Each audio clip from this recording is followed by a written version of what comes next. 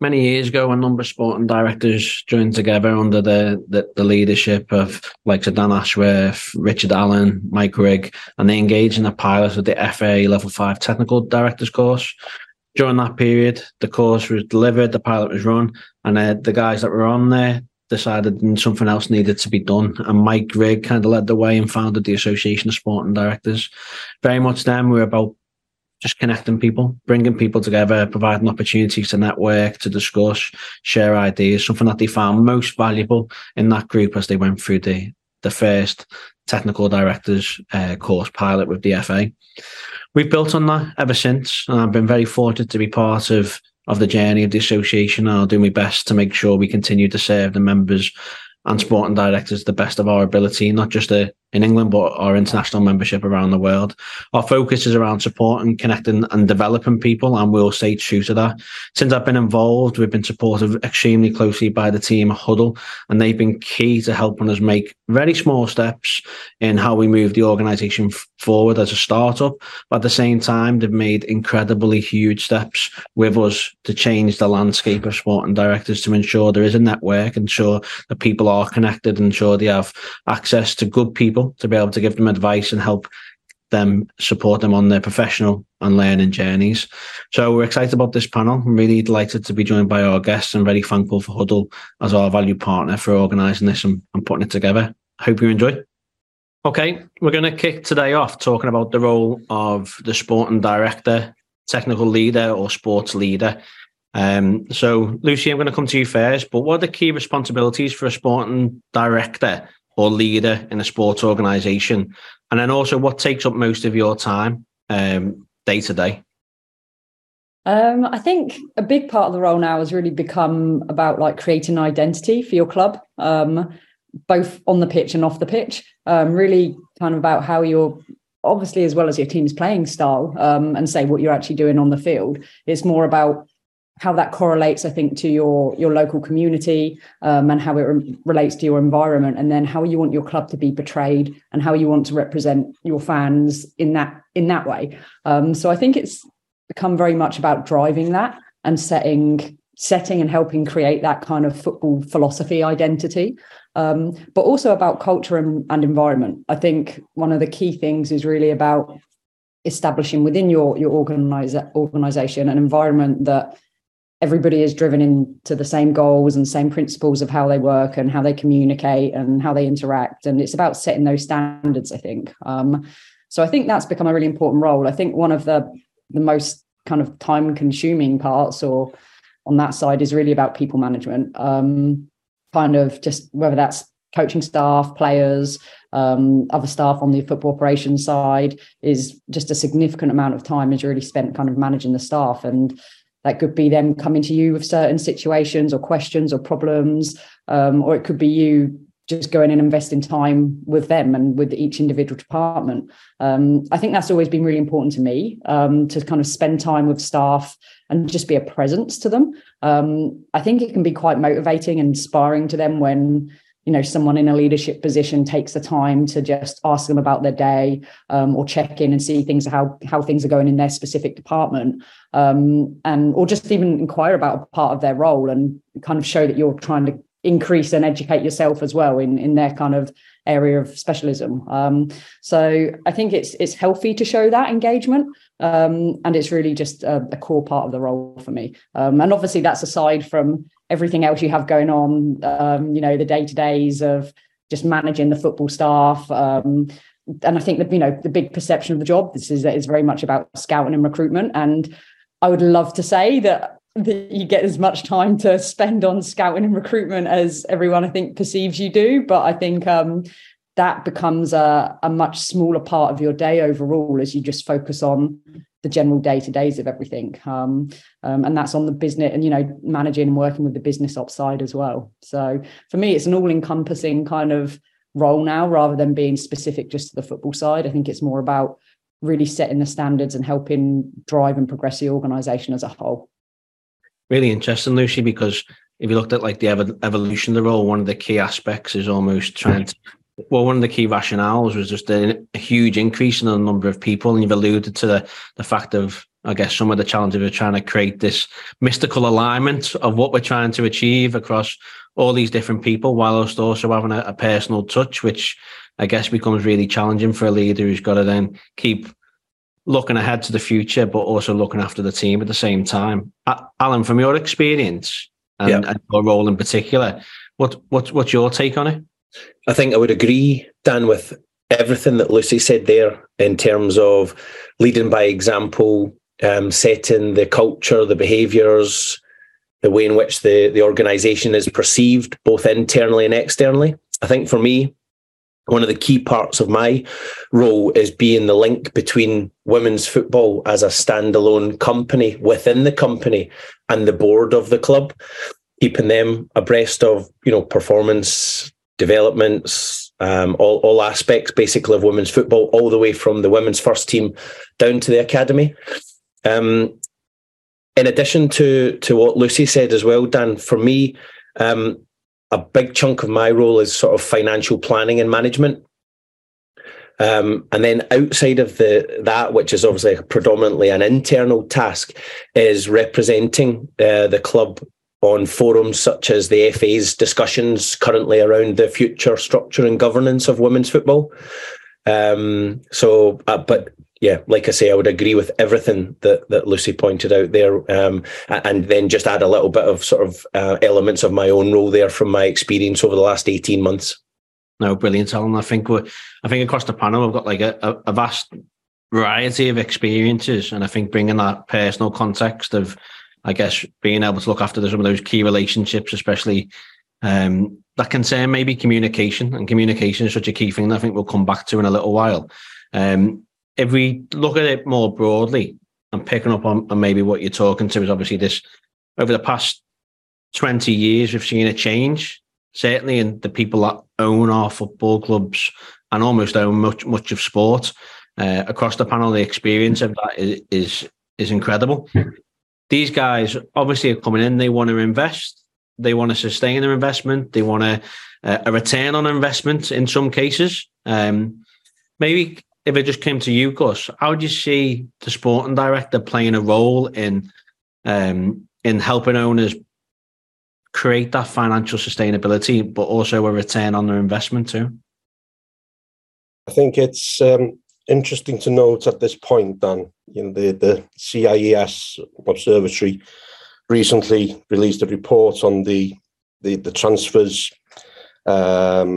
generated across the world in the last decade, and certainly established that 9 billion euros were spent in the season 22 to 23, which is the second highest on record since the season 19 and 20. So ultimately, there's an indication there that a lot of revenue, income and expenditure is spent on and received on transfers. So a lot of the percentage of the time is looked at sporting directors ensuring that the recruitment department is well resourced, at the same time ensuring that the multidisciplinary team that exists within the club is equally well resourced to ensure that the players and the team are looked after on and off the pitch, to ensure that we do get that return on investment, be it from the academy, be it from the first team, understanding what the business and the football model of the club is, and aligning both, and seeing what is feasible, what isn't feasible. Going back to the point that Lucy made earlier about the financial responsibility that is in place now on sporting directors and the CEO as well, if there is a CEO that works in tandem with the sporting director at the club, and how they work together in partnership and those relationships, in ensuring that there's a lot less lost at the club and more generated in profit than there has been over the last 20 years, if you like. Because 2003 was the year that the big businessmen who were extremely wealthy actually started purchasing football clubs on a worldwide basis. And a shift in the amount that's been invested across that 20 years has been immense, to the point that it has to become sustainable, otherwise it'll collapse, especially when you've got the financial fair play rules as well that govern that particular area. Thank you, Gus. And Gareth, what would be your take? So from my perspective, I think sporting directors or leaders within a football organisation need to have a broader context of the full business model. So having a real awareness of, if you bring in players into a club, not just what the player's going to bring in terms of added value on the pitch. Is there a commercialisation value to that individual? And is there a residual value in terms of, when they come to the end of the contract, having a real awareness of that. So I think that's really important, that actually any decisions that you make in terms of recruitment, it's broader than just, don't go in blinkered and think this is just about the football. Actually, there's going to be further impacts. So I certainly think that's one for the sporting director. And then I think just having a real awareness of some of the player markets and people markets that we can work in. One, around that commercialisation value. So being aware of the community, how it's going to attract fans into your organisation, how it's going to attract broadcasts to your organisation, and then the people markets as well. So if we think about sustainability in clubs, obviously players hold the biggest value, but actually if you look at Graham Potter moving from Brighton to Chelsea, actually there's a real value in good staff, and I think that market will grow even further. So actually making sure that, you recruit good staff and realise that there's a value to them, but also in terms of how you place development in your organisation. So again, not just for the players, I think that's almost a given, but how do you develop them staff? And two, if the added value that they're bringing to your organisation is higher than the value of that person moving on, actually, how do you sustain them in your organisation as well? I think it's really interesting, the stuff that we've talked about in terms of like the functions of the role so far, but also some of the challenges. And I don't think we'll ever get away from the importance of recruitment of players and the head coach in terms of getting that right. But it's really good to hear us talk about some of the broader benefits too, not just beyond the commercial, but also in terms of the other stakeholders, including the fans who we're seeing are taking a more of a prominent role in sharing the voice and their opinion. And it's something that we need to be respectful of and be better at engaging with and supporting if we want to make sure they fully understand the role moving forward. Fergal, if I come to you, because you've had some unique experiences in this and in the role now, in no particular context, so maybe you can share a bit more on that too. Yeah, I think for me, Dan, it's really important to understand what the goals of the owners are, and that's probably changed in the last 20 years. Like, is the goal simply to spend money and win? Is the goal to bring talent in cheap, develop it, sell it on? Or is the goal to build the club up and sell the club, ultimately create great value in the club? And I think it's only when you can understand that properly, you can have the correct conversations with the owners around what investments you're encouraging, whether that's into players, whether that's into staff. Then you know what the goals are, it's managing the expectations and go back to, okay, we all want to bring talent in cheap and we all want to sell it on, but we can't just have a team of kids. We have to have some experience. We have to have some leaders. So sometimes explaining that the investment might be in an older player who will develop the other players. But I think it all comes back to for me to understanding what the owners want at the beginning. And then a lot of the time is managing those expectations when it comes to squad planning, succession planning, etc. No, I love that, Fergal. And I think I totally agree. It's not only getting that off the owners at the start, but it's also reminding of them as you go through that journey. And when you hit the first barrier, can you still hold your nerve and still stick to that original plan? So that's a really fascinating contribution.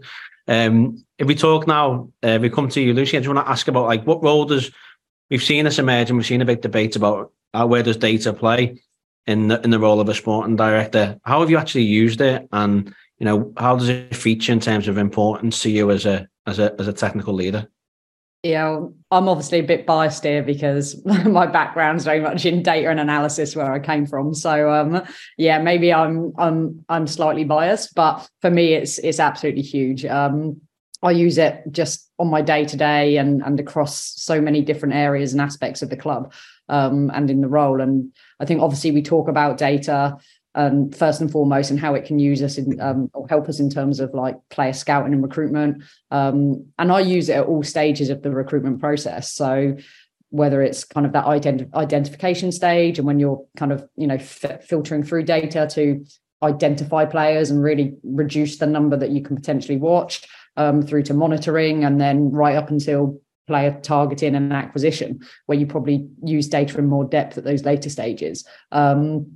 But it's also, and I say, I think that's the common perception of just data in scouting and recruitment, but it's just used across the board in terms of management of your own roster. I think assessing your goals, which Fergal just alluded to there, in terms of when you set goals and expectations with ownership, how you can use data to kind of continually assess those, but also then use that to plan for future, and see if you're in alignment with your goals, but also then re-goal set based off that and look forward. But also then in a day-to-day sense, just when I work with every head of department, everything comes back to data and looking at how we are like really assessing our own decision and our decision making and our policies, like with regards to training loads and periodization, for example, rehabilitation processes. Like I think we can look at data and see, okay, like for example, data on our injuries, and are we getting too many soft tissue muscle injuries, and if so, is that in relation to our training loads and our periodization? Is it in relation to our rehabilitation techniques? So I've really used it across the spectrum to just try and, I think, just keep us on track with what our objectives and goals are, but to keep us continually assessing ourselves as well internally. Yeah, what I feel from what you just said, Lucy, is about it's not being driven by it, but it's actually just enriching a conversation that we've been having for decades. But the data brings something totally new, a different level of reliability and credibility to the discussion, and raises more questions, and probably to move it on and take it to a different level. 100%. You've just made a really great point, which is that for me, data never gives you the answers, it gives you questions. And it's the questions that it raises which then drives conversation, and they're the best conversations. When you get that back and forth and you're driven to it because of data, it's like, okay, so why are we seeing that? Now things start to kind of come out. And for me, that's almost been my best use of data, when it's just been used to really point us in new directions that maybe we wouldn't have looked at, and drive discussion for those reasons. Oh, perfect. And Gus, you've been fortunate to work within a member association that's done incredibly well, and also within a very one of the most competitive leagues in the world, within a championship club. So what would be your take in terms of the role of data?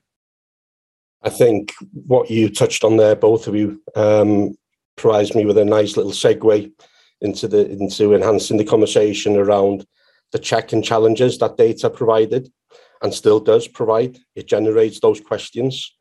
One area, for example, would have been the presentation of a player, and you're looking for a certain type of player. You're looking for a player who makes those runs behind, and you're fully aware that this particular player can make those runs behind, because you've seen him across the last 2 years in his parents' club play in that forward role, making those runs behind, and you know that his data points and data scores are significantly high in that particular area of his game.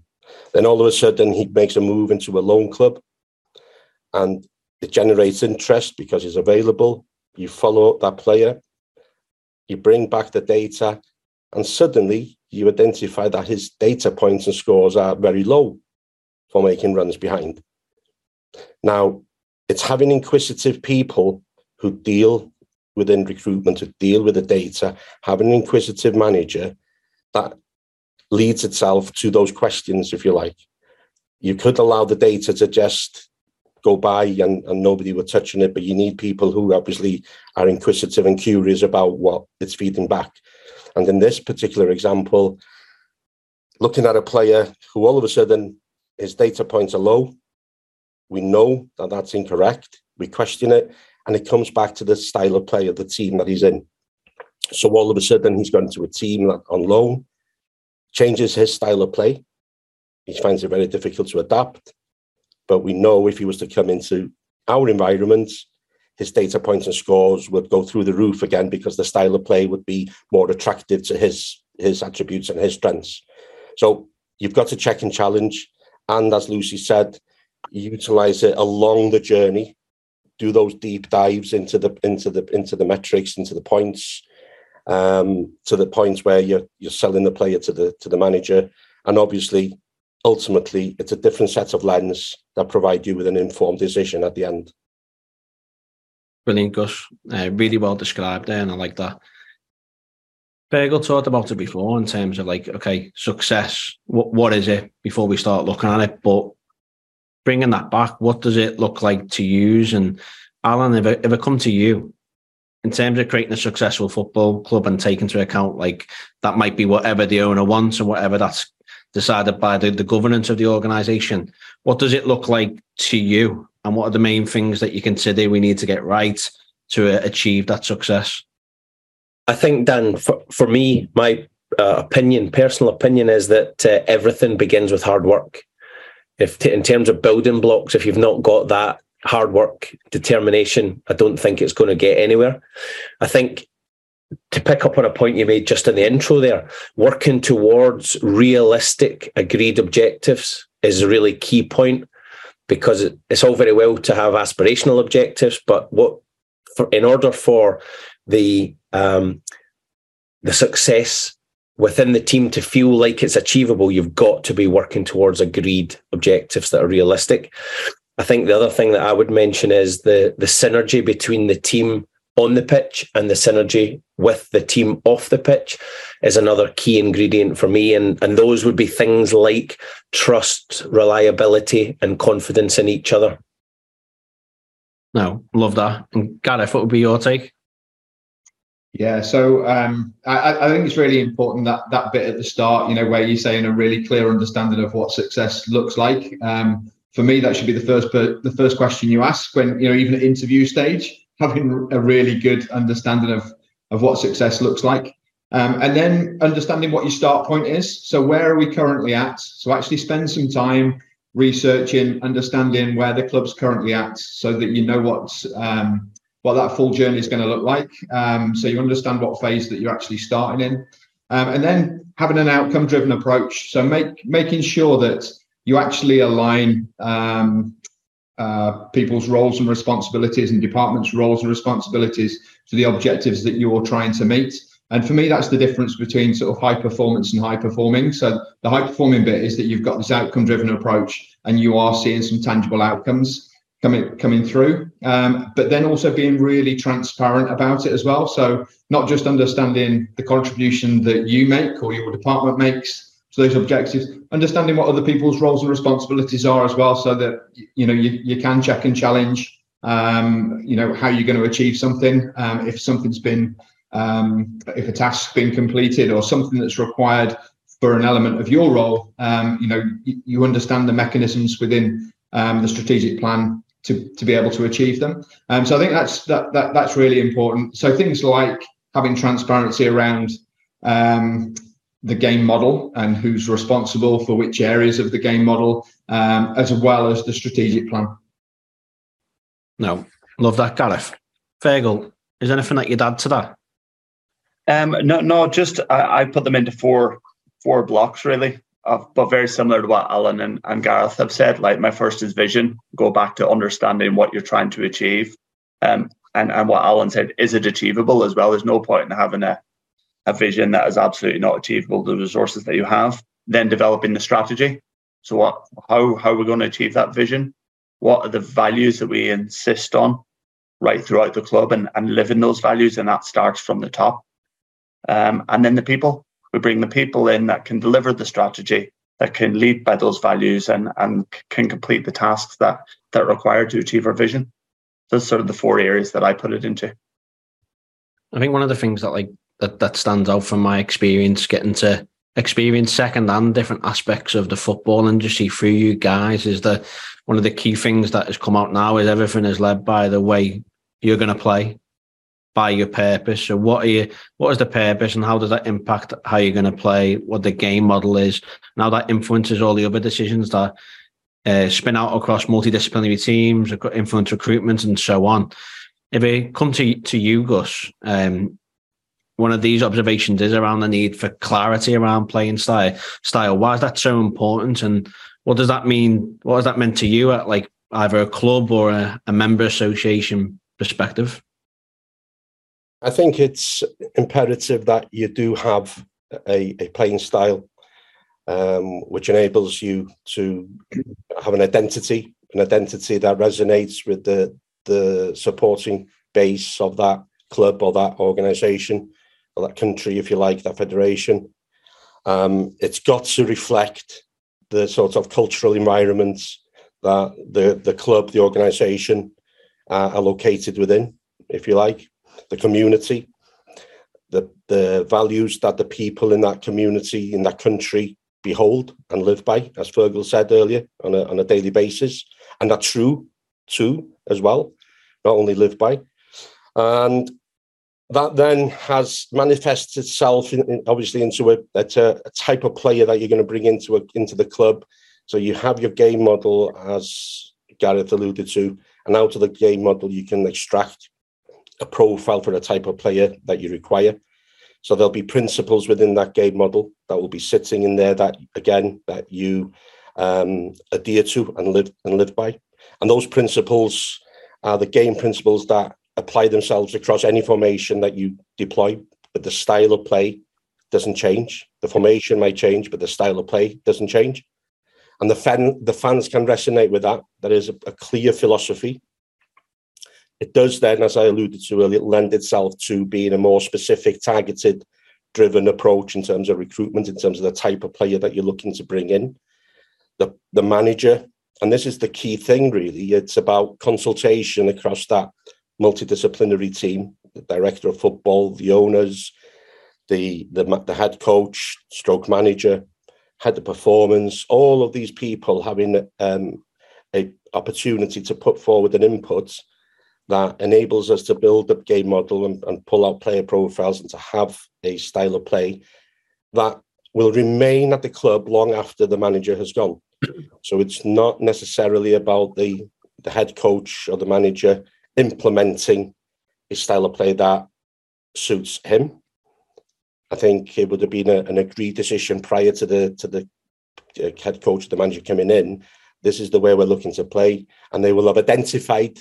Going back to Gareth's point earlier on head coaches and managers, they'll identify, because that's highly on the agenda now, recruiting head coaches and building a long list and short list of head coaches. They'll have identified the person who will align himself with what the club wants in terms of a style of play.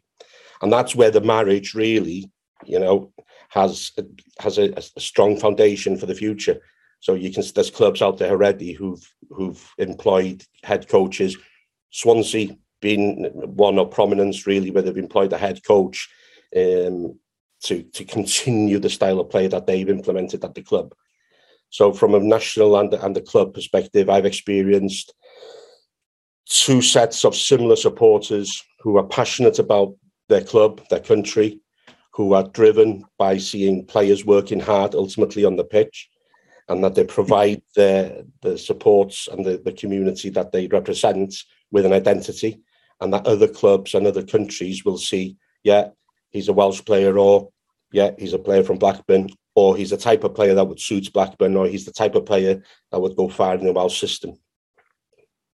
Brilliant, Gus. I like the idea of obviously having a club way of doing things, or a regional embedded identity, driven way of doing things, but also finding a head coach who can not come in and not just align with that, but also add value and expand and innovate that to take it onto a new level and add genuine value and legacy to a club. Lucy, you've experienced out in the US. What would be your reflections on that? Yeah, Gus hit the nail on the head with so much of that there. And it is so funny because it feels so distinct in MLS from market to market, because I look at somewhere like Atlanta, where we had such a unique market in terms of and Gus alluded to it, that the culture and the environment of people who live in Atlanta, what jobs they do, the kind of cultural background of people. And that really drove our playing style to a more kind of Latino, South American, free-flowing, kind of end-to-end game, all fun, like very entertaining. Whereas you look at, and I spoke to the guys at Minnesota, who, Minnesota is a cold, hard, steely kind of industrial city, with a lot of industrial workers, and their demand, what the fans want to see from their players is what they do every day. Is about being hard and being kind of gritty and determined. And I've spoke to so many different GMs at the different clubs, and everyone was unique in terms of their local environment, their culture, and how that impacted what they were trying to do then from a strategic point of view on, as an organization and on the pitch. LAFC was completely unique to Atlanta, even though we both wanted to play entertaining and attractive football. Obviously, their market was very much driven by, for example, like the need to have, it's LA, the need to have a superstar, like, for example. So, that dictated things in terms of their roster build and management. But I think just to kind of piggyback of what Gus said as well, I think the importance of it is longevity. What it allows you to do is to be consistent over a period of time. And when you actually have a principle of play, which isn't reflective of the head coach, when you change head coach, then you're able to be more consistent, and you suddenly don't have to change a whole roster because you've changed and brought in a head coach who has a completely different style of play, and who needs a completely different kind of set of players. And so I think it allows you as a club to have kind of better longevity and better kind of roster management and planning over a period of time as well. But yeah, it's something which I think is so apparent in MLS, because each culture and each city is just so unique. And you really see it in the roster build-ups and the roster strategies of clubs. It's been quite fascinating for me to actually speak to every individual GM and see what their real specific was in terms of their climate. No, Dan, do you mind if I jump in? So I just wanted to sort of touch upon the Stoke City in the Premier League. And there was a sort of a transitional phase at Stoke where they went from this what everyone sort of recognised as a long ball club to being quite attractive in the Mark Hughes era. We brought in a number of players the sort of game model changed. However, what didn't change, they had sort of like 4 core values really that were sort of fundamental to the club, and it was outrun, outcompete, outplay, and outthink. Now, the outplay and outthink bits were part of the new era that came in, but the bits that were completely unacceptable if they weren't seen on a match day were the outrun and outcompete, because that was reflective of the community in Stoke-on-Trent, like hardworking local people. We had the biggest fan base within 10-mile radius of the football club.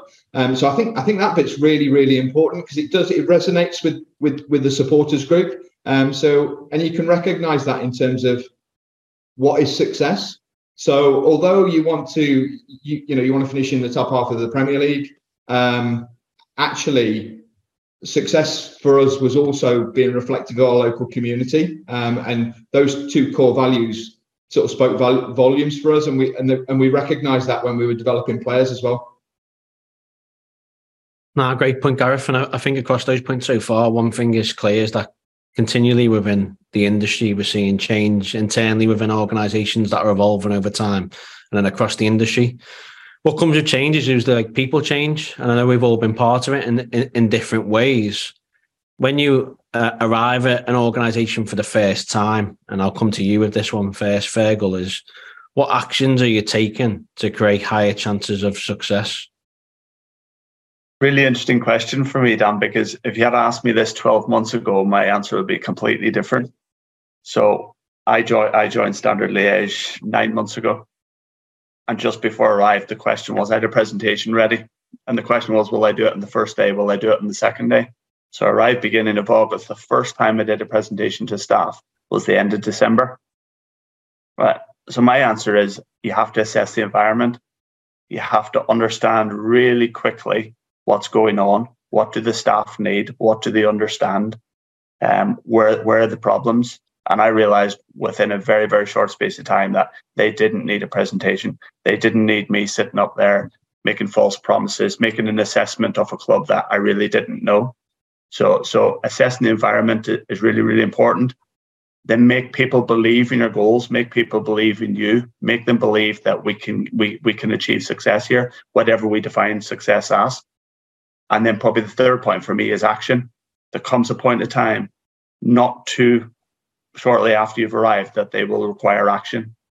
Whether that is bringing new staff in, removing players, bringing players in, but they need to see action. So we need less talking and let's get something done. So that's sort of my assessment of my period here.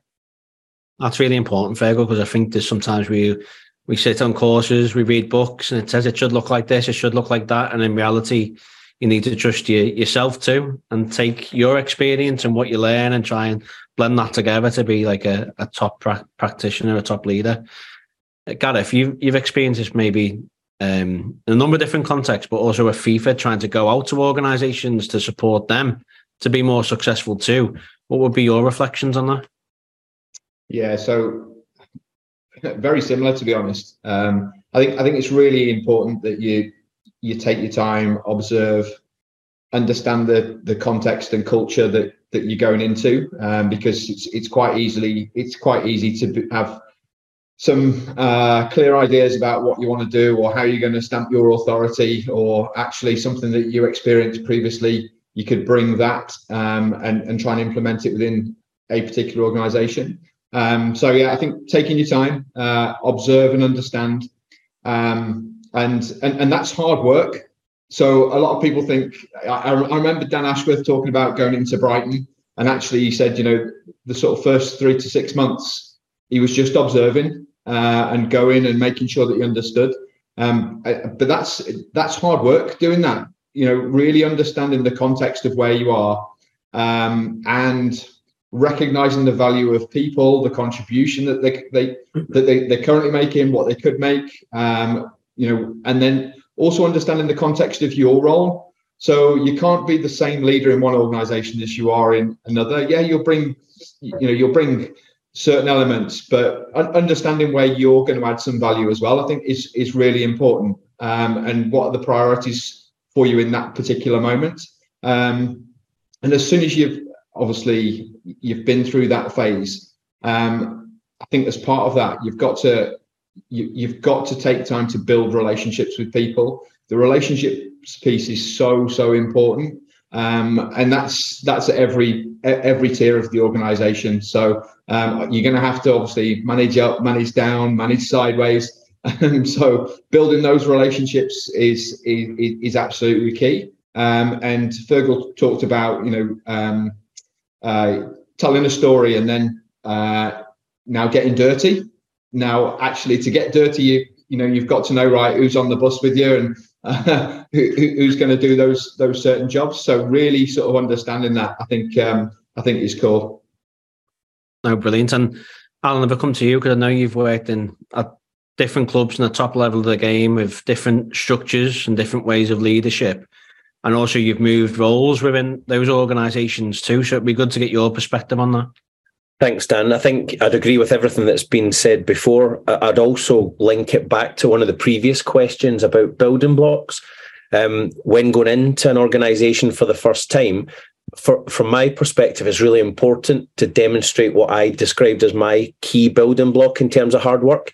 So by demonstrating to your colleagues, your counterparts, the people around you, that you're there and you're going to work relentlessly as much as you possibly can to try and help them to get solutions or ideas, methods of working, working with the people around you to see, are there any opportunities for quick wins? Anything that we can deal with in a swift manner, almost like sprint tasks, if you like. And then outside of that, taking on one of the points from before as well, what are the longer term challenges that we really need to get our teeth stuck into to try and help? So yeah, again, linking it back, hard work, taking time to assess the situation, opportunities for quick wins, and what are the more meaty challenges that we need to get our teeth into to improve the situation. Brilliant. Thank you, Alan. Guys, just to pause a sec, just as we go into these next questions, I'm just conscious of time as we move through. So probably about halfway through now. So we should be all right. But if we just focus the points, that'll be fine too. I want to make sure we get as much of your voices as possible across. Is that okay? Well done. Okay, so part of going into a new club, or being at a club, is trying to centralise all the different departments and also the club data to inform decision making. Lucy, if we come to you, how did you, and you've been part of this, how do you go about doing that? And what have you experienced when trying to implement that approach? Yeah, I think obviously we look to build platforms internally a lot now to pull everything into one place and really centralise it. And I think we're now entering a world of, hiring data engineers and data scientists who can really be a part of building that. But for me, the access is and centralising it is just the start. The most important thing is having open sharing and communication channels across departments so that you're actually using the data and using it in a meaningful way. Gus alluded to it earlier. We need to question and challenge each other's data across departments so that we're driving conversation from it. And I think that's the most important thing. I think, making the data across departments accessible to different departments, but then bringing everybody together in an open space to actually talk about it. And it's not just sitting there nicely on a platform and we were, oh yeah, I did look at that, but I didn't kind of say anything. It's about bringing everyone together so that they can communicate about it. So that for me is the most important thing. And I think, going forward, it's something that, we really need to drive as we become more kind of not reliant, but as we become more kind of intense with our use of data across multiple platforms. Brilliant. And Gus, what is your take? I think it's important that the multidisciplinary team has a great understanding initially of why and what they want from the data, and then utilising the people who've got the skills, such as the data engineers that Lucy mentioned there, to put in a fit-for-purpose, bespoke platform that can ingest information and can throw out on the other end relevant data that sits within different departments that what required initially. That's the key thing, really. Building it that it's purposely made for you and nobody else. No, brilliant. I think what I'm taking from that is that it's evolving. I mean, we've got more access to data, but the most important thing is that we've got ways of engaging with it and facilitating its use and making it part of almost our bread and butter day-to-day practice. Is that we use this software, we discuss what we find, we ask questions, and we make it part of how we manage. You both mentioned multidisciplinary teams, and it's come up a couple of times now. We'll come back to you, Lucy. It's what does it mean to you? And also maybe what are some of the departments that exist within a multidisciplinary team? Gus touched on this a lot when he was speaking about the style of play. It includes ownership, all the football operations staff, your general manager, technical director, the head coach, his her coaching staff, the technical staff within that, whether it's your data scientist and then data engineers or your sports scientists, your athletic trainers. And it's really about aligning and having mutually agreed upon visions, targets, goals, and standards and values across those departments. And I think that message always it starts from ownership and it starts from the sporting director, but it has to filter down across those departments. And I think you have to really build relationships across departments, create understanding of roles, and then accountability amongst staff as well for their impact and their role in the bigger picture. But for me, as well as all those departments, it's really important that we include the business operations side when we're talking about the team. I think it's so important to have alignment across the soccer ops and business ops side. And I think to engage with staff on the business operations side and align them with the football side is so important. I think historically, maybe they've been seen as two kind of distinct entities in a club. Like often the business ops would be based at the stadium, and the soccer ops or the football ops would all be based at the training ground, and they never see each other. And I think, being a multidisciplinary team should include the business operations side of things as well, because ultimately it's making sure that you're all aligned with everything. And that includes your media and how you're talking in the press, and the kind of sponsorship deals you want to get, and the partners you want to bring in, and how they align with your football vision and your football strategy. So I think for me, that's what a multidisciplinary team includes as well. No, brilliant. Very comprehensive. If I could pick up on that, Dan, just to expand a little bit further, agreeing with Lucy's points, I, in my role, consider myself to have two MDTs. One which includes technical staff, analysis, human performance, medical, recruitment, but then another MDT connected, but maybe not as connected as they could be, but around an MDT on the business operations side, as Lucy says, which would include colleagues such as legal, finance, HR, sales, marketing. So like a business-focused MDT and a sport-focused MDT. So yeah, just thought that might be an interesting point to add. No, it definitely is. And I think when I talk about that with teaching on a sport business course, and also people from performance, it's trying to realise that and bring that together. So it's a great point, Alan.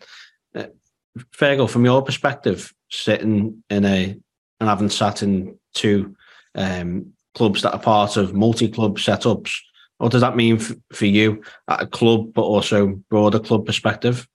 Yeah, I think I agree with what Lucy and Alan have said there, particularly with Alan saying there's different types of MDTs.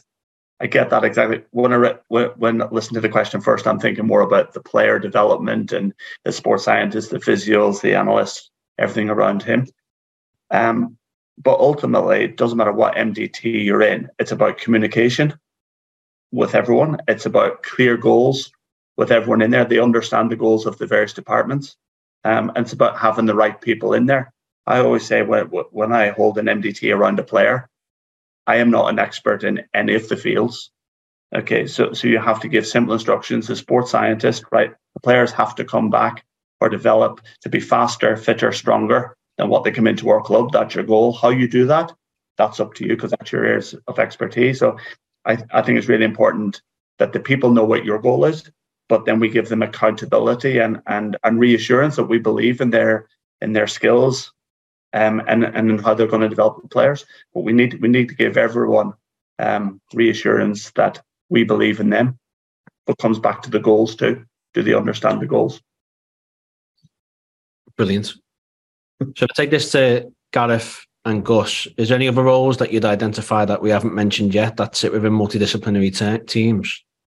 Yeah, I think you can look at it slightly differently as well, and just thinking about high functioning teams. So rather than the actual specific role, whether it be player recruitment or performance analysis, you can see how someone functions within the team. So I know that some of my staff will work independently, and actually, although they're part of a multidisciplinary team, they're quite effective in their role. So that's their role contribution. So an understanding, right, who are the leaders within the team? So who are going to really drive some of the actions that you require?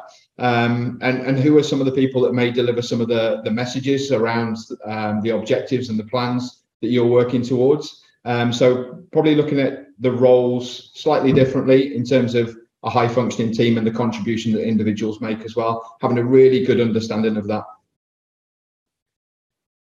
I think also, Gareth, Dan and the panel, it's a role that not many people take much notice of, but the role that's becoming prominent in clubs now, or playing a prominent part in some more so than others, is the player welfare officer.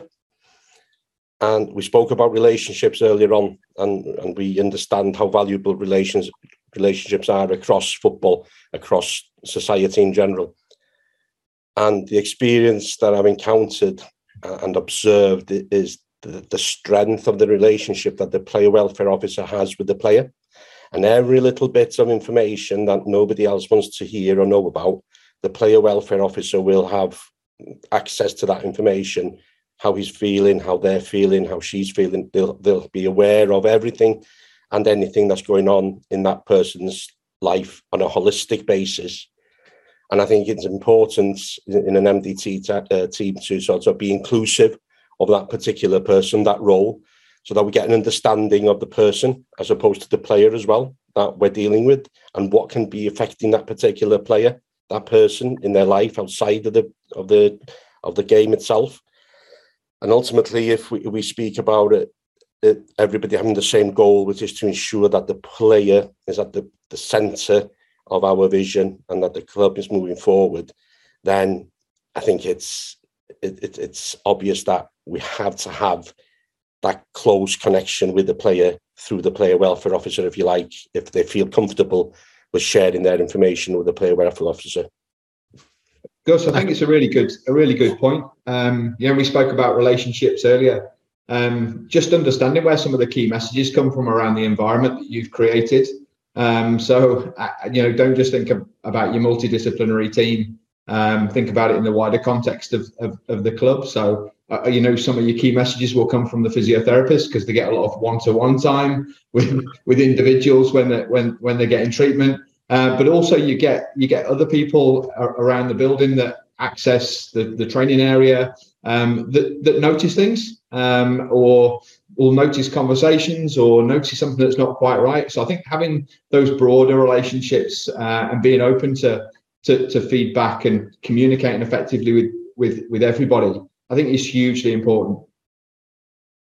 Building on from that, because Fergal mentioned something before about almost not being an expert in the MDTs, but also being able to trust and empower people to make the decisions. And anytime you do something like that, a physiotherapist's intervention may differ greatly from a sports scientist intervention to someone from player welfare to someone sitting with the data in front of them and whatnot. So if I come to you, Lucy, how do you go about managing conflict across a group of empowered experts? And how have you experienced that? How have you dealt with that? I think for me, open communication first and foremost is key, and not communication to start communication during the conflict. It's about actually making sure that good lines and good channels of communication are in place well in advance of that.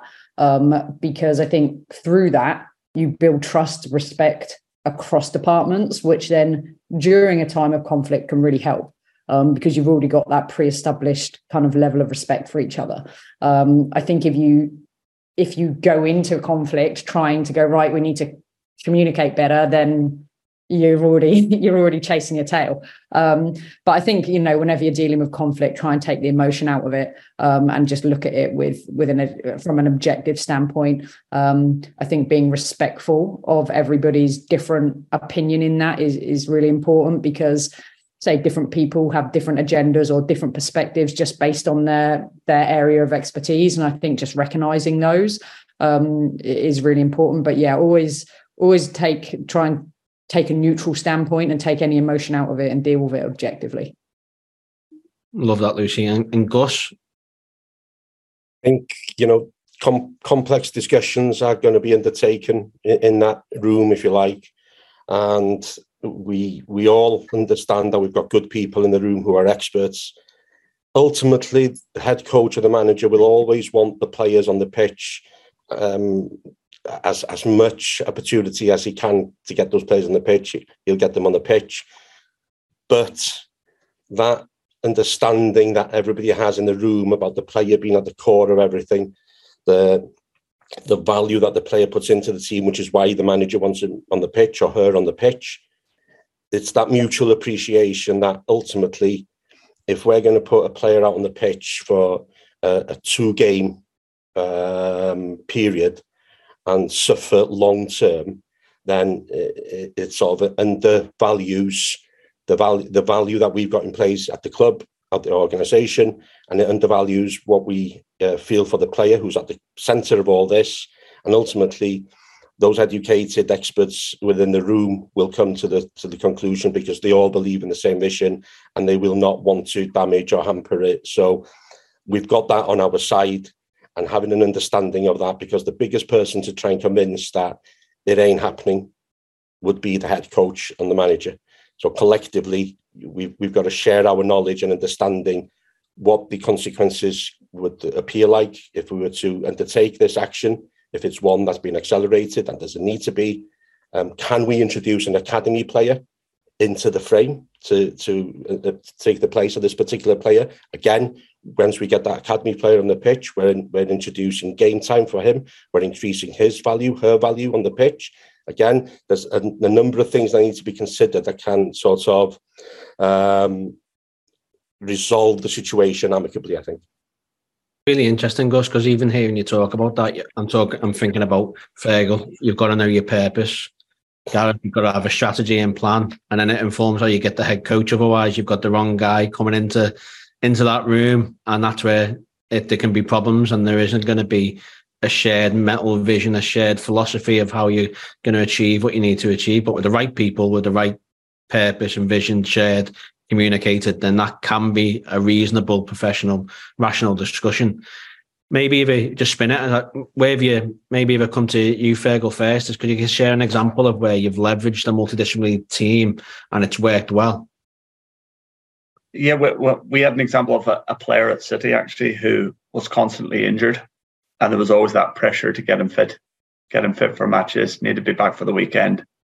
And it wasn't until we got everyone into the one room and discussed the problem openly, like has been said. But it comes back to what's the goal? Okay, the goal is to get him onto the pitch on a regular basis so he doesn't keep breaking down. I think your job then as the leader of that is to ask the right questions and ultimately, if there is conflict, to resolve that conflict or come to a decision. But in terms of this player's case, it was the decision, a very brave decision, was actually to take him off the pitch for a 4-month period, completely off the pitch. Now, you can imagine what the coaches thought about that. You imagine what the player thought about that, but then it was just communicating the strategy. There was regular updates to the players and the staff on how that was progressing. And I think because we had buy-in from the beginning, it worked extremely well. And actually the outcome on that particular player was tremendous, and he hasn't had a problem since.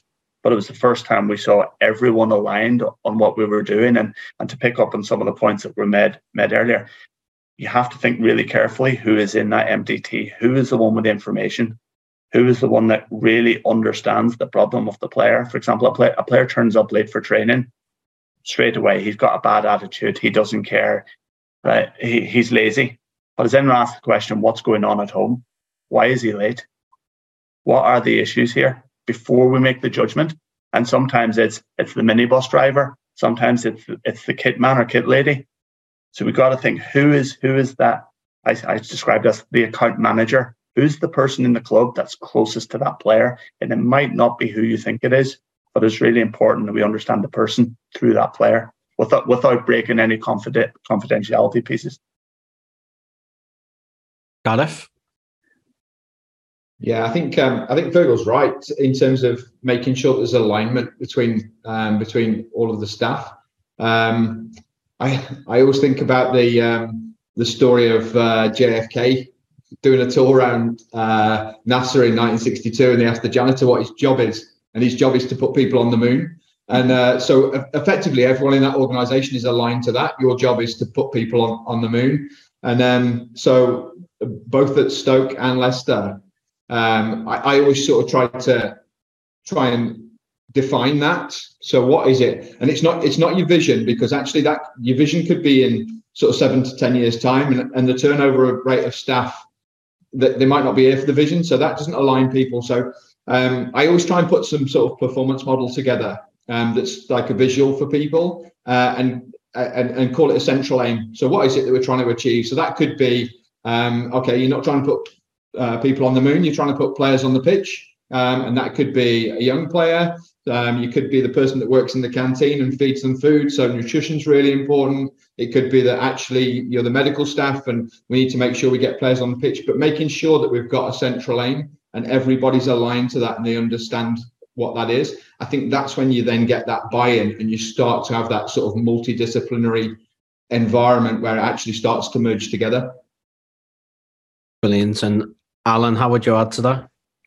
I think picking up on all of those points, I think linking it back to the point that I made about MDTs not necessarily just being sport focused. So this season, with regards to our non-sporting MDT, we've had a really collaborative approach to formalising and improving the player acquisition process and the sort of governance around that from a women's football perspective. And so that would be an example from a non-sport MDT within a sporting environment that we've utilised this season to make documented improvements around sort of a really important process within the business. No, brilliant. Thank you, Alan, and thanks for those contributions. So, Alan, what forms of reporting, dashboards and metrics do you use to measure performance across these different departments and, in your case, these two multidisciplinary teams that you're talking about? Yeah, so from a football perspective, we use Monday.com to monitor our where we're at with regards to our football strategy.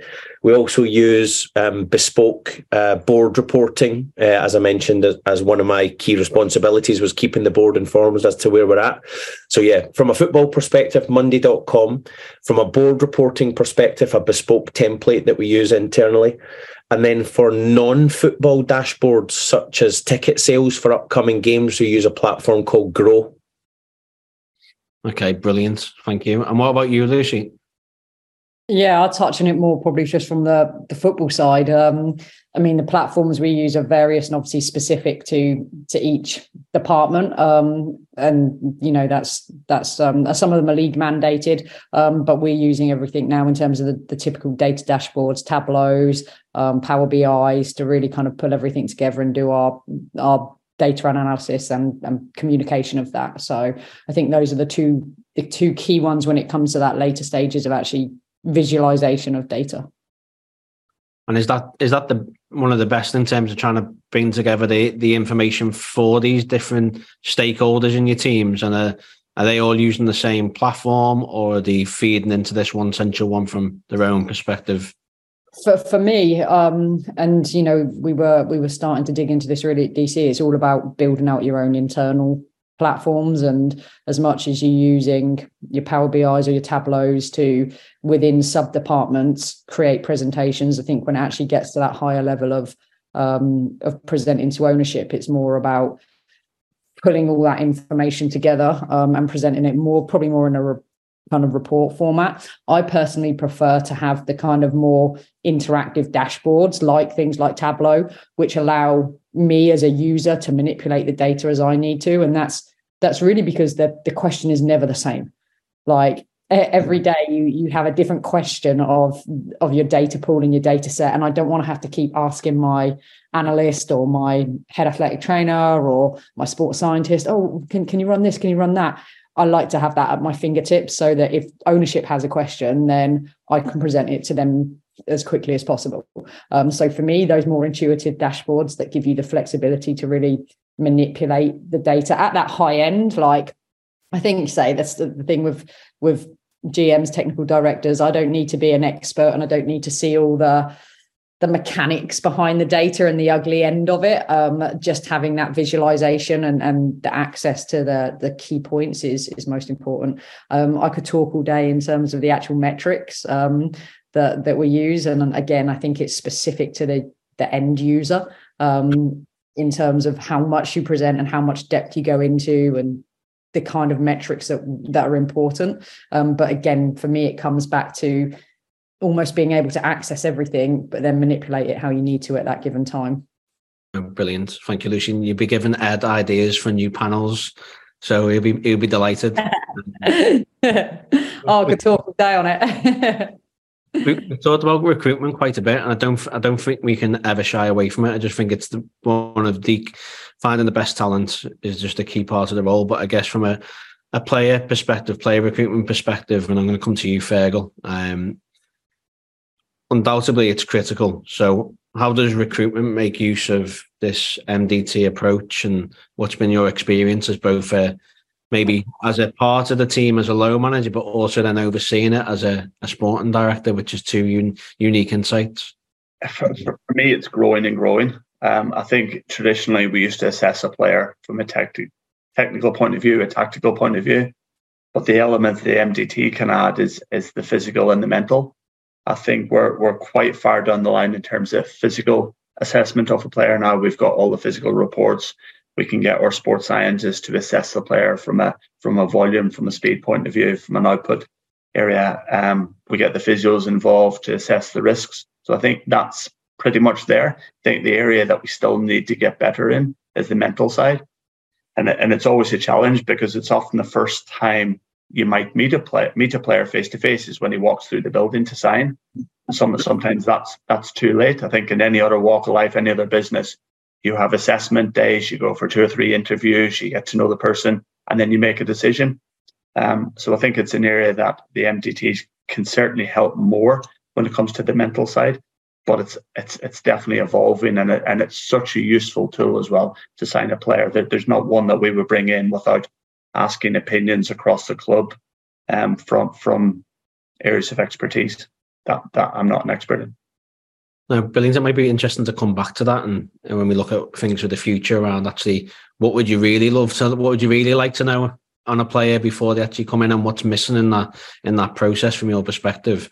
Gus, from your perspective, I know how much work you do within the member association to find and identify Welsh players, but when you found them, in terms of that broader recruitment and pathway process, what does that look like for you and multidisciplinary approaches to making sure that's effective?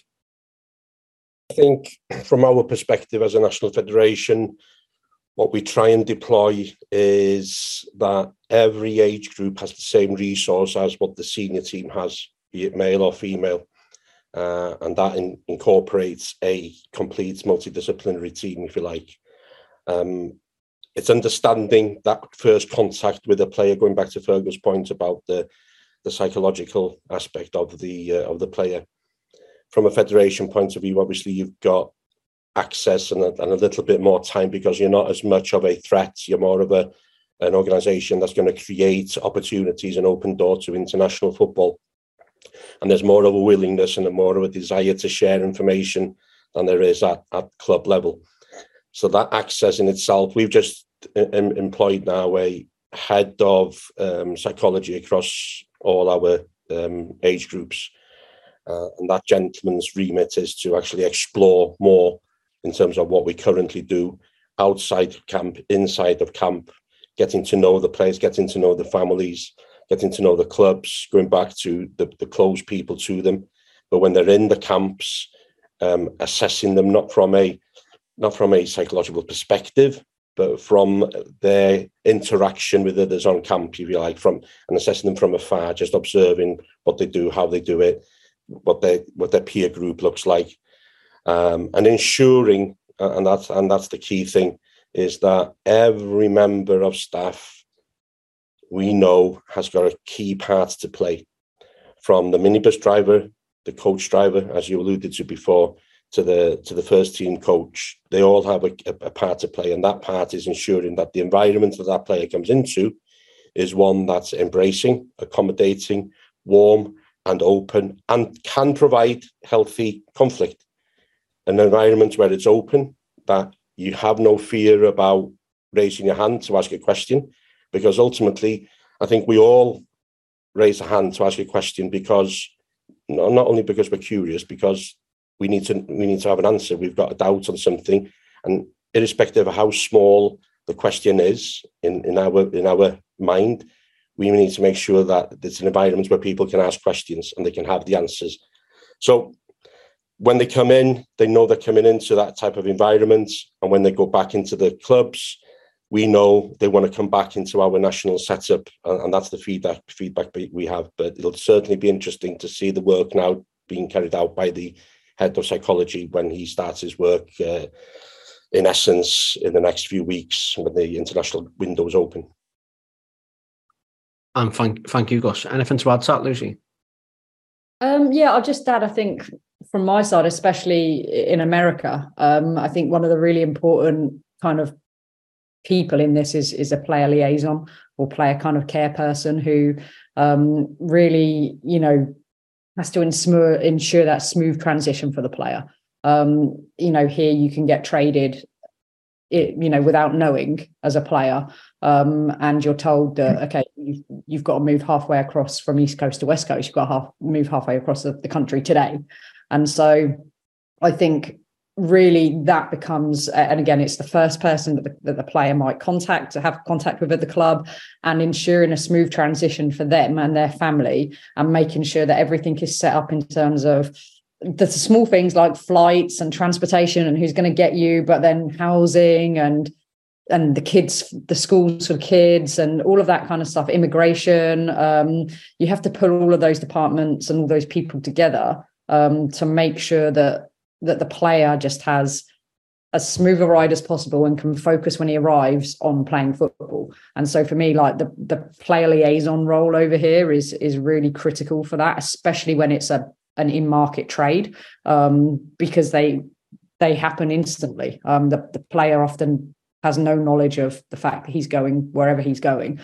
So that's really important. And then I think also, just from a slightly different perspective in terms of recruitment, is actually acquiring the player and kind of like tempting them to your club, is working with the business ops again to kind of produce content and material to kind of present your club to a player. And I think that's become more important, and especially for clubs that don't have a big name or an established brand where, they can rely on that. I think tapping into the skills of those guys on the business ops who are able to really produce fantastic content to make your club see them appealing is really a really important part of the recruitment process. Brilliant. Thank you, Lucy. What are the main challenges you face today when it comes to recruitment? And Alan, if we start off with you, please. I think there are three, Dan, in my opinion. I think specifically talking about the women's football transfer market in terms of player acquisition, it's increasingly competitive. The costs are increasing significantly, and by that I mean player wage expectation, transfer fee expectation, and agent expectation. And then the final one of my three is the governing body endorsement requirements to get players from overseas coming into the UK and getting them governing body endorsement. So there would be the three challenges that I would highlight, Dan. Brilliant. And Gareth? Yeah, I think we've spoken around data. I think obviously access to data is great, but it also raises the performance levels of your rivals as well, and probably opens up into a global market where you weren't just competing with some local clubs or clubs in your own country. You're now competing against a global marketplace, so that becomes a real challenge. And I think as well with data, it's made players a lot smarter and agents a lot smarter in terms of predictive data, knowing where actually that player will develop best, where they'll probably hold their value best. So one, it's a challenge, but also you can use it to your advantage. So Lucy spoke around, building packs to attract players into your club. If you can show that actually they're going to build value by coming into your environment, or actually you've got players that will interact and have good relationships on the pitch with that player based on the data that we've had, I think that gives you an added advantage. The other thing that I wanted to sort of touch on was just around geographical location. Now, obviously, we've spoken a little bit about Brexit and some of the challenges around that, but geographical location at some of the clubs that I've been based at has been a real challenge. Say like the player likes the club, but actually his wife and children are going, we're not living there. And I've got it at the moment with some work I'm doing with a League Two club who I think actually have got a really good performance model in place. They're ambitious. I think they tell a really good story about the football club. However, there's a less attraction in terms of where they're geographically located. And you're not just dealing with the player, you're dealing with the wider context of family. So I think the geographical location actually plays quite a big part. And Fergal? Yeah, for me, having been new into a club, I think it's getting the scouts in particular to understand the profiles of players that we're trying to recruit, and being absolutely clear on the style of play that we're going to adopt, and what type of players fits into that. Second bit is probably time for me just to watch the players, whether that's live on videos, because there's always someone knocking at the door and there's always some challenge. And that video that I needed to watch always gets put into 10, 11 o'clock at night. And then the next bit is wage expectations.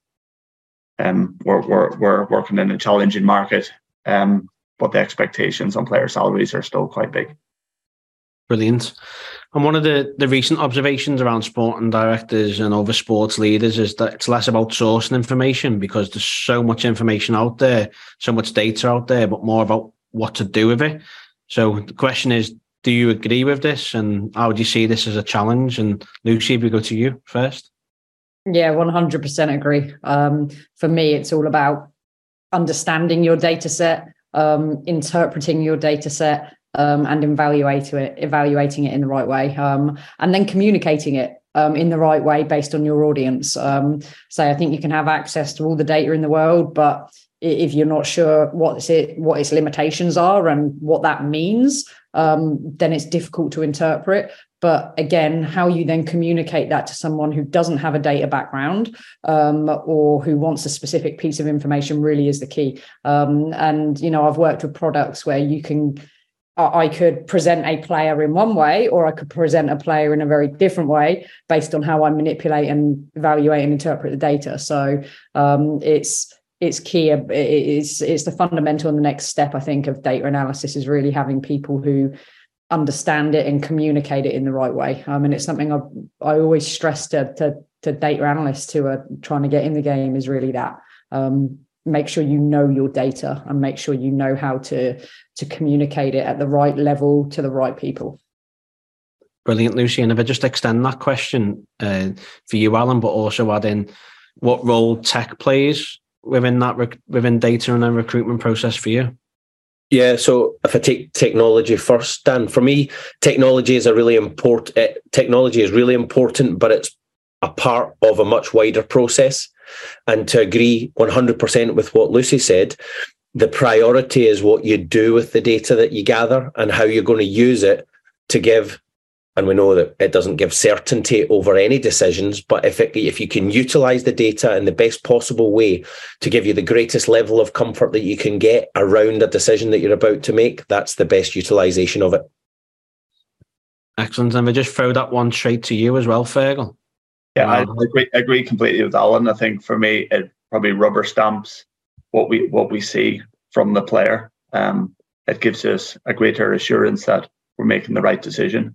I think the bit that I still struggle with and haven't got an answer to yet is what Gus mentioned earlier, the player that has got all the attributes, but the data is not showing it because he's not in a team that play that way. So until we can find those gems, because ultimately everyone has the same data, so everyone's looking for the same players, but we've got to try and find that player that nobody quite sees yet, but the data doesn't necessarily flag him up. Brilliant. And Gus, I know we've talked about this extensively personally, but where does it fit with where does the tech and data fit in your recruitment process? All the way from the beginning of the process through to the very end when you present to the manager or to the head coach. It determines obviously a number of factors. Do they get onto the long list initially, and do they travel from there onto the short, and do they eventually end up on the target list? That combined with the subjective information that we have, and also the viewings that we've undertaken from a live perspective and video perspective. So it's a combination of all three, but it plays a critical role across the whole journey. And certainly as you get deeper into the journey, the physical data becomes more prominent, because the raw data, the events data, if you like, sits at the beginning of the journey. But it plays a crucial part. Thank you, Gus. Now, thinking ahead, I'm going to come to you first, Gareth, because you've had different roles where you've been responsible for guiding and leading others, okay, particularly around the sporting director role. So looking ahead, what excites you about the future of the sporting director role and how it will evolve? Yeah, I think first and foremost, I think just the acceptance of that role now is really important. And obviously the value that's placed on it. But I think the bit that really excites me is, in terms of a sustainable workforce for the future for the sporting director, we're actually producing players that are knowledge heavy. They understand data and how it works. They understand every aspect of their own development. They understand team dynamics. So actually, in terms of what the future sporting director looks like, I think we'll have some really intelligent people coming through in the workforce. So that really excites me. I may not be a part of it at that stage, but I think there's some really good, intelligent young players coming through in both the men's and the women's game that you can actually see when they speak on the media. That actually they've already got some real good understanding of what a future leader looks like in the modern game. Excellent. And Gus? I think, there was a lot of skeptical people around when the analysts came through, when the sports scientists came through. And Gareth, you just touched on it. The acceptance is there. And the growth of that acceptance and the accountability and the responsibility that the sporting director has may see them encounter more responsibility within the clubs. Maybe the level of accountability and responsibility within different levels of clubs, will differ tremendously. So exposure to more responsibility and accountability, and also potentially that assistant technical director or sporting director role, opening up a pathway as opposed to people just becoming sporting directors, a pathway that enables them to start thinking post-career, which way am I going to go and how am I going to get there? And finally, will there ever be an aligned qualification to better prepare people, better equip people to face the challenges that the game has, which is forever evolving, and make them better placed to resolve those challenges in the future? Brilliant. And Fergal, anything to add to that? The biggest thing for me, Dan, is probably opportunity. I think if we look back a number of years, there were very few clubs had sporting directors in the UK. That number has increased dramatically. We can see it right across Europe now. So there's going to be loads of more jobs available. And I think the job spec varies between roles. We call it sporting director, technical director, director of football. There's loads of different titles.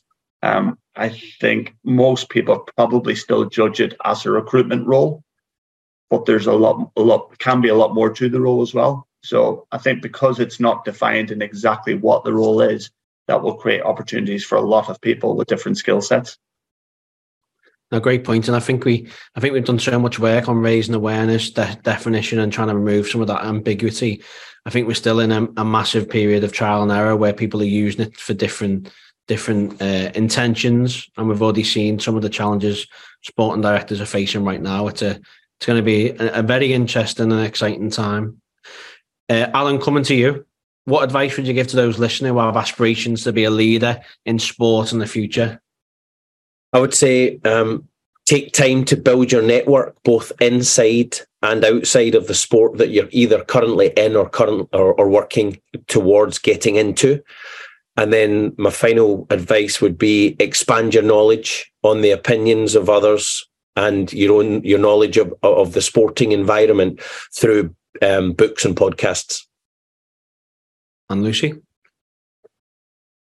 For me, I would say it's a multidisciplinary approach in that leadership position. So educate yourself and become versed across multiple departments in your chosen sport.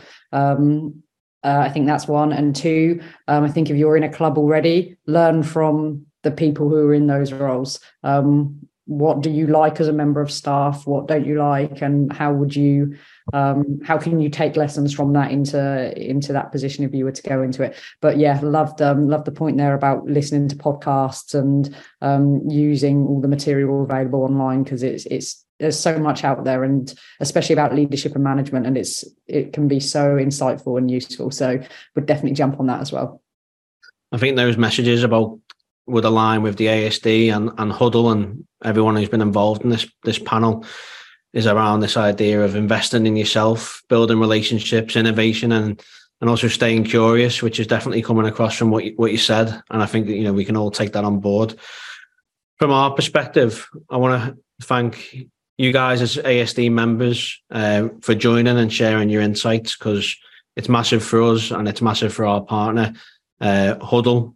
In terms of where this goes, I think it's quite exciting, because I think the topics we've covered is going to raise lots of insight for the people who listen to it, but also raise lots of questions too, which I'm sure people will follow up directly with you. But thank you so much for your time and for sticking to time just about. Love it. Thank you. Thank you. Thanks, everybody. Thanks, guys. Thank you. At Hudl, we have a 2025 vision to capture and bring value to every moment in sports. And we do this by combining our pro suite of hardware and software with our professional services, which are designed to connect strategy with the overarching direction of where a sporting organisation is heading, specifically connected to the high-performance workflows that you live every day. So whether you're a technical director, a coach, an analyst, working in scouting recruitment, or a sports scientist, or indeed a player, we very much got you covered. We hope you enjoyed this episode of Hudl Sees the Data. We look forward to seeing you at the next one.